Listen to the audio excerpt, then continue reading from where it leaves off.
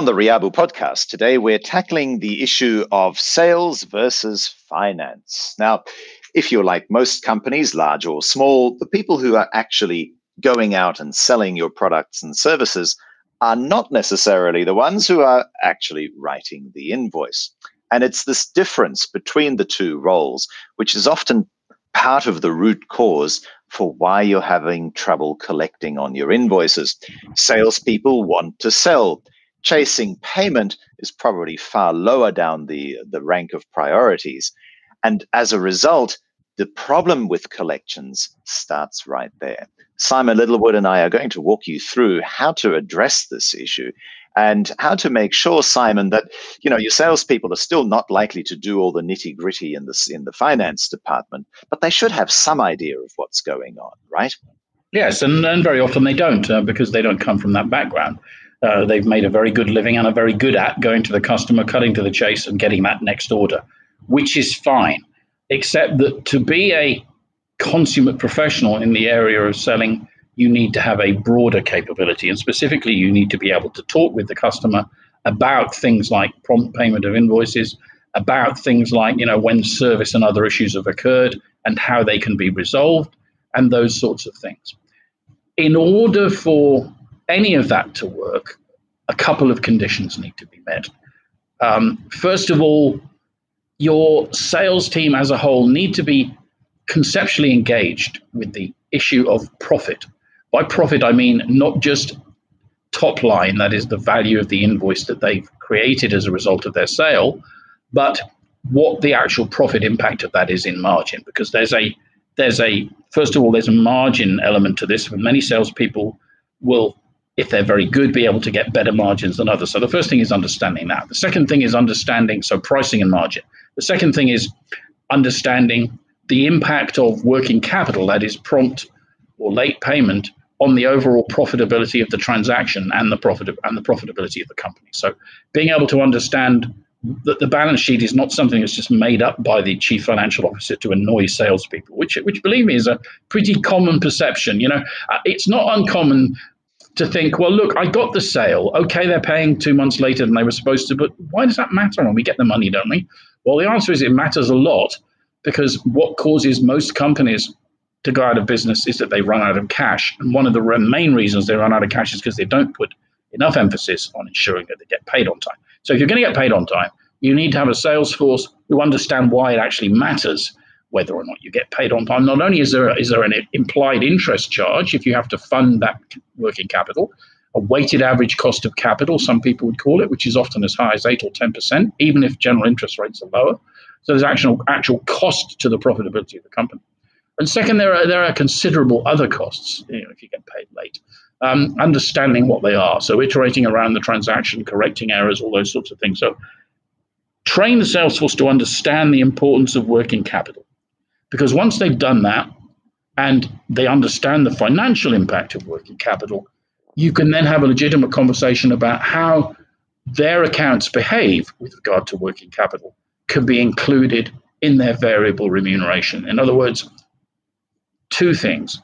It's perfectly reasonable to give a measure of incentive to a salesman based on whether his customers do or do not pay on time. It's not wise to do that if you haven't first ensured that your sales team understand why it actually matters. Because if you don't, there's a sense of, well, I'm being punished and I don't really understand why. And there's another reason why you want to do it that way, because it's only when the need is understood and the curiosity has been provoked that you can have practical discussions, which is the next step. So the second step in your sales training, the first step being the conceptual discussion of how profit is calculated and why working capital matters, is the practical side of things, which is how can I have conversations with customers about payment terms for new customers, about late payments and resolving discrepancies in such a way that it does not become toxic or adversarial. And that requires that you learn language, you look at situations, you do role plays, all these kinds of things, so that the team grows together in its understanding of how to deal with specific customer objections and situations and how to handle them in a positive way.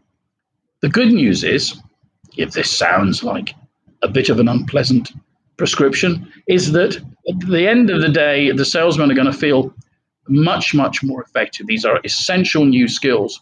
And surprise, surprise, if they can go to customers equipped with the ability to have conversations about what's gone wrong on the account and how they can help fix it. So, for example, invoice errors or supply errors, that relationship with the customer is going to get closer. So you're going to have a win-win, what we call sometimes the virtuous revenue cycle, which is that the errors are taken out of the supply and invoicing, and the money comes in quicker.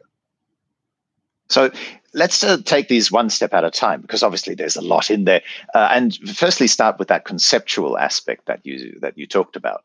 On occasion, we've heard Riabu members talk about the sales prevention officer, where the CFO is sometimes derisively referred to as just the bean counters, and I don't understand all of that stuff anyway. I mean, at the bare minimum, what is the understanding, the conceptual understanding that salespeople should have? That's a very good question, Mark. Well, the point is that everyone should basically be measured on the same things. It's sometimes called balanced scorecard, but what you've just described is an adversarial situation which arises where you've got a finance team who are measured and perhaps bonused on whether or not risk criteria are met, that bad debt is kept to a minimum, that late payments are kept to a minimum. And you've potentially got a commercial organization which is heavily measured on growth, getting those sales, and so on and so forth. Those two things, at first glance, look as if they might be competing with one another. And in an unhealthy organization, they do. But the reality is that in a healthy one, they don't, because the two things are part of one and the same, which is proper service to the customer involves accurate transactions, the ability to have conversations with the customer when things go wrong, i.e. the salesman can talk confidently to the customer about payment issues and discrepancies, to be able to confidently resolve those issues or ensure that they are resolved, where it's not the salesman, him or herself, and to be able to go back and report to the customer that issue has been resolved, thus earning kudos, particularly if it's a long-standing issue, because it shows that the salesman has the ability to reach into his own organization and deal with things that are creating problems for the customer, i.e. invoice errors, supply errors, and those kinds of things.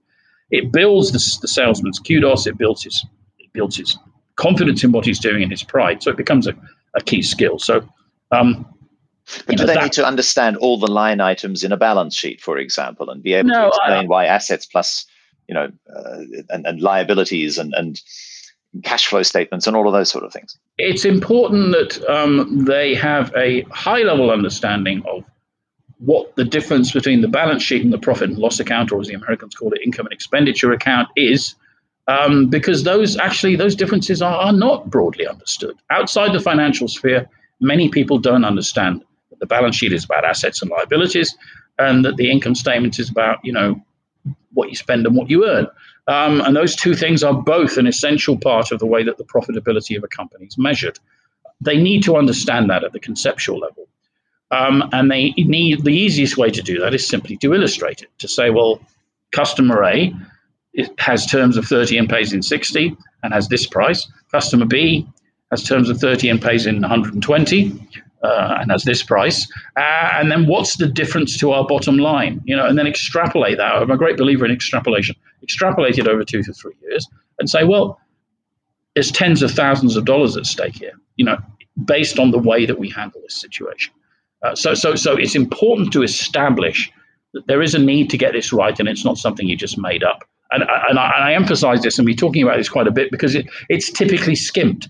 What companies that come under cash flow pressure very often do is they leap straight to, we've got to get that money in. From now on, you're not going to get your sales bonus unless everyone pay, unless overdue payments are minimized or everyone pays on time or whatever.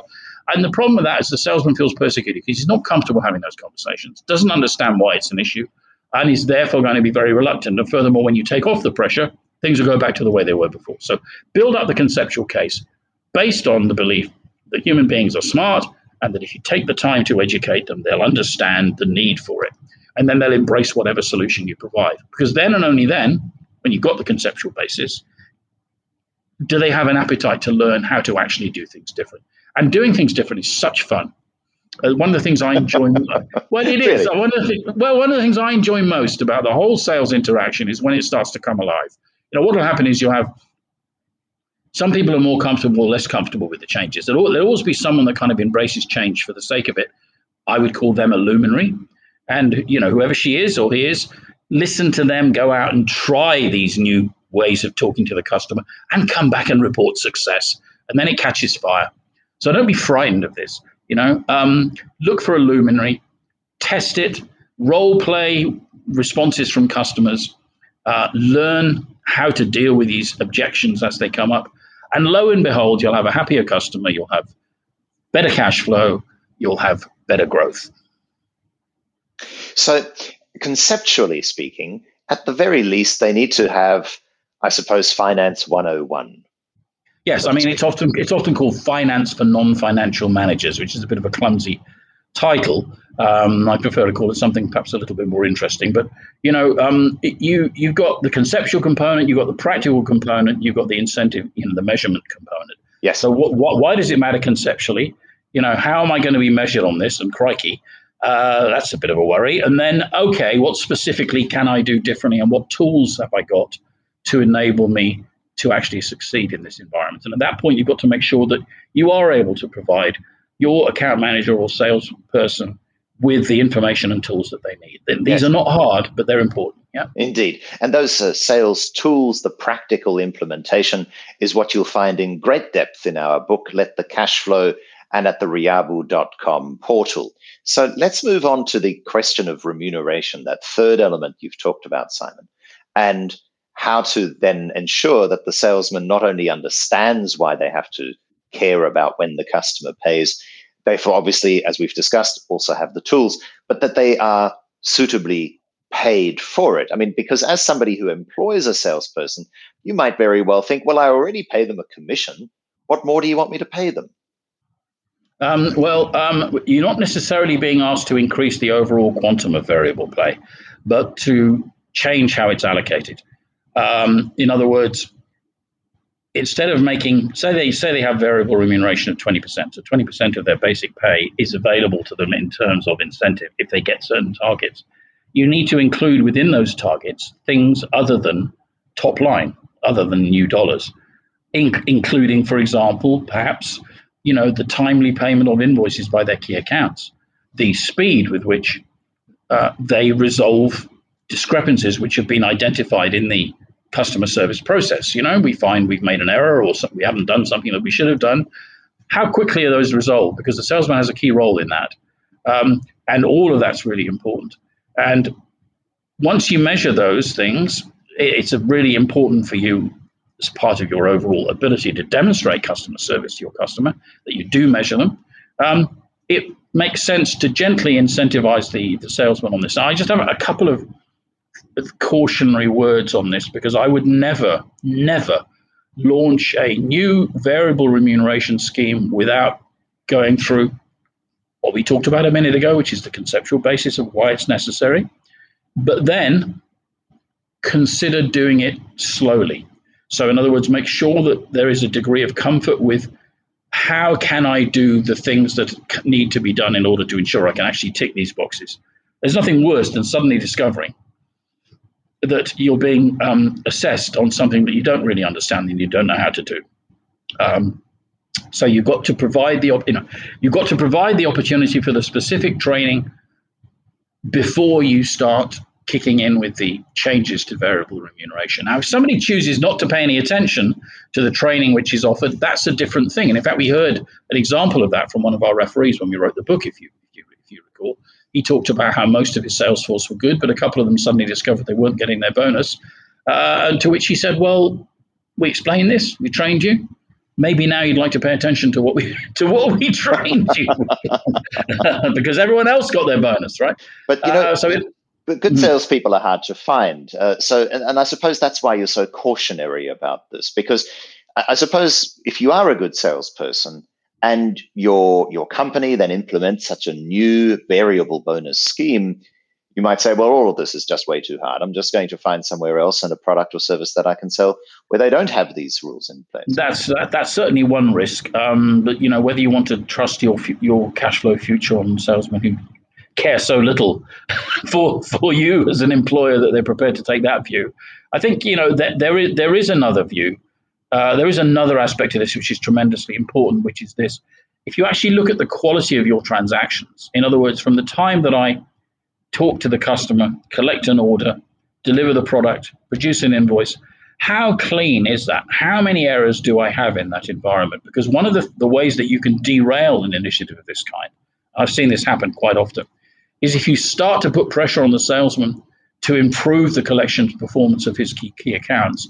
And if he goes to the account and says, I'm terribly sorry, I've got to ask you to pay this invoice. And the key account then says, well, the reason I haven't paid it is because A, B, C, D, E, F, G, these 4 things that you never do right, and this other thing, and this other thing. The salesman, not only is that a very toxic situation for the salesman in relationship terms, but it also means he's going to come back livid and say, you sent me out to collect this money and none of it's my fault. Right.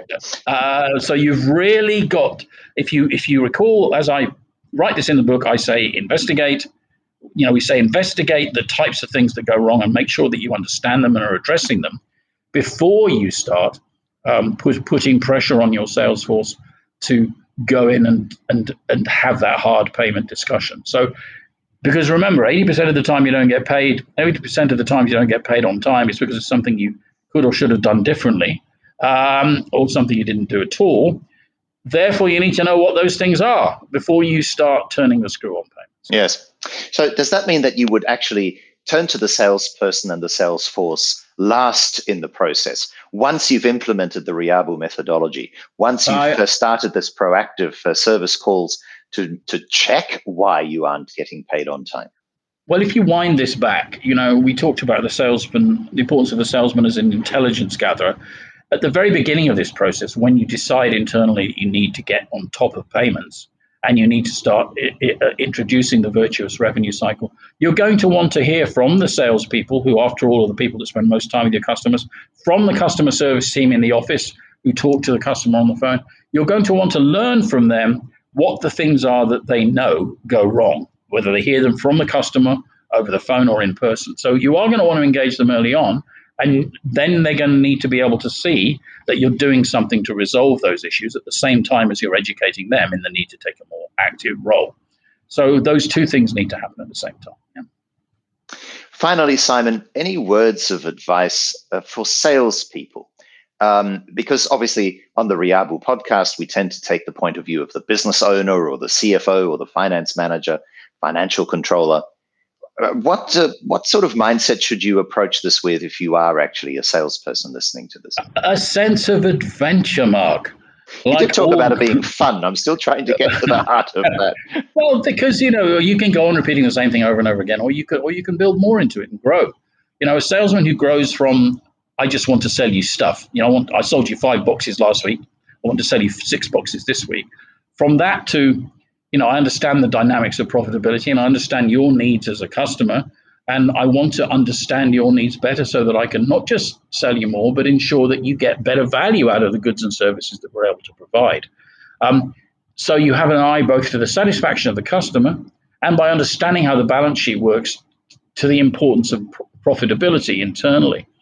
I'm talking to a business leader at the moment who just took a new job leading a regional business, and one of his concerns is that his country managers are overwhelmingly sales focused. They've been put under pressure to achieve dramatic objectives in terms of growth, and they unfortunately had COVID issues to deal with, but they're not profit responsible or profit aware in the way that he would like. In other words, they don't understand the dynamics of the things that we've talked about on this podcast, which is, why do slight differences in pricing? Why do slight differences in payment terms? Why do differences in the way that we deal with our customers transactionally and interact with them when it comes to service issues and late payment? Why do these things actually matter to the overall profitability of the company? And what can I do to play my part in this? I think it's a huge opportunity for a salesperson to grow. And by the way, it's an opportunity if you want to go from being a salesperson to being a sales manager and then being a commercial director, or even move into another part of the company and become, say, a general manager. You are going to be profit responsible. So these are pretty important things to learn. I would not sneeze at them. I would welcome the opportunity. And we welcome the opportunity to hear from you as well. Service@riabu.com is the email address if you'd like to share your story, either from the sales or sales manager perspective. And of course, there's the Riabu portal, riabu.com, and Let the Cash Flow, published by Marshall Cavendish, available now at amazon.sg and GoGuru. Thanks, Simon.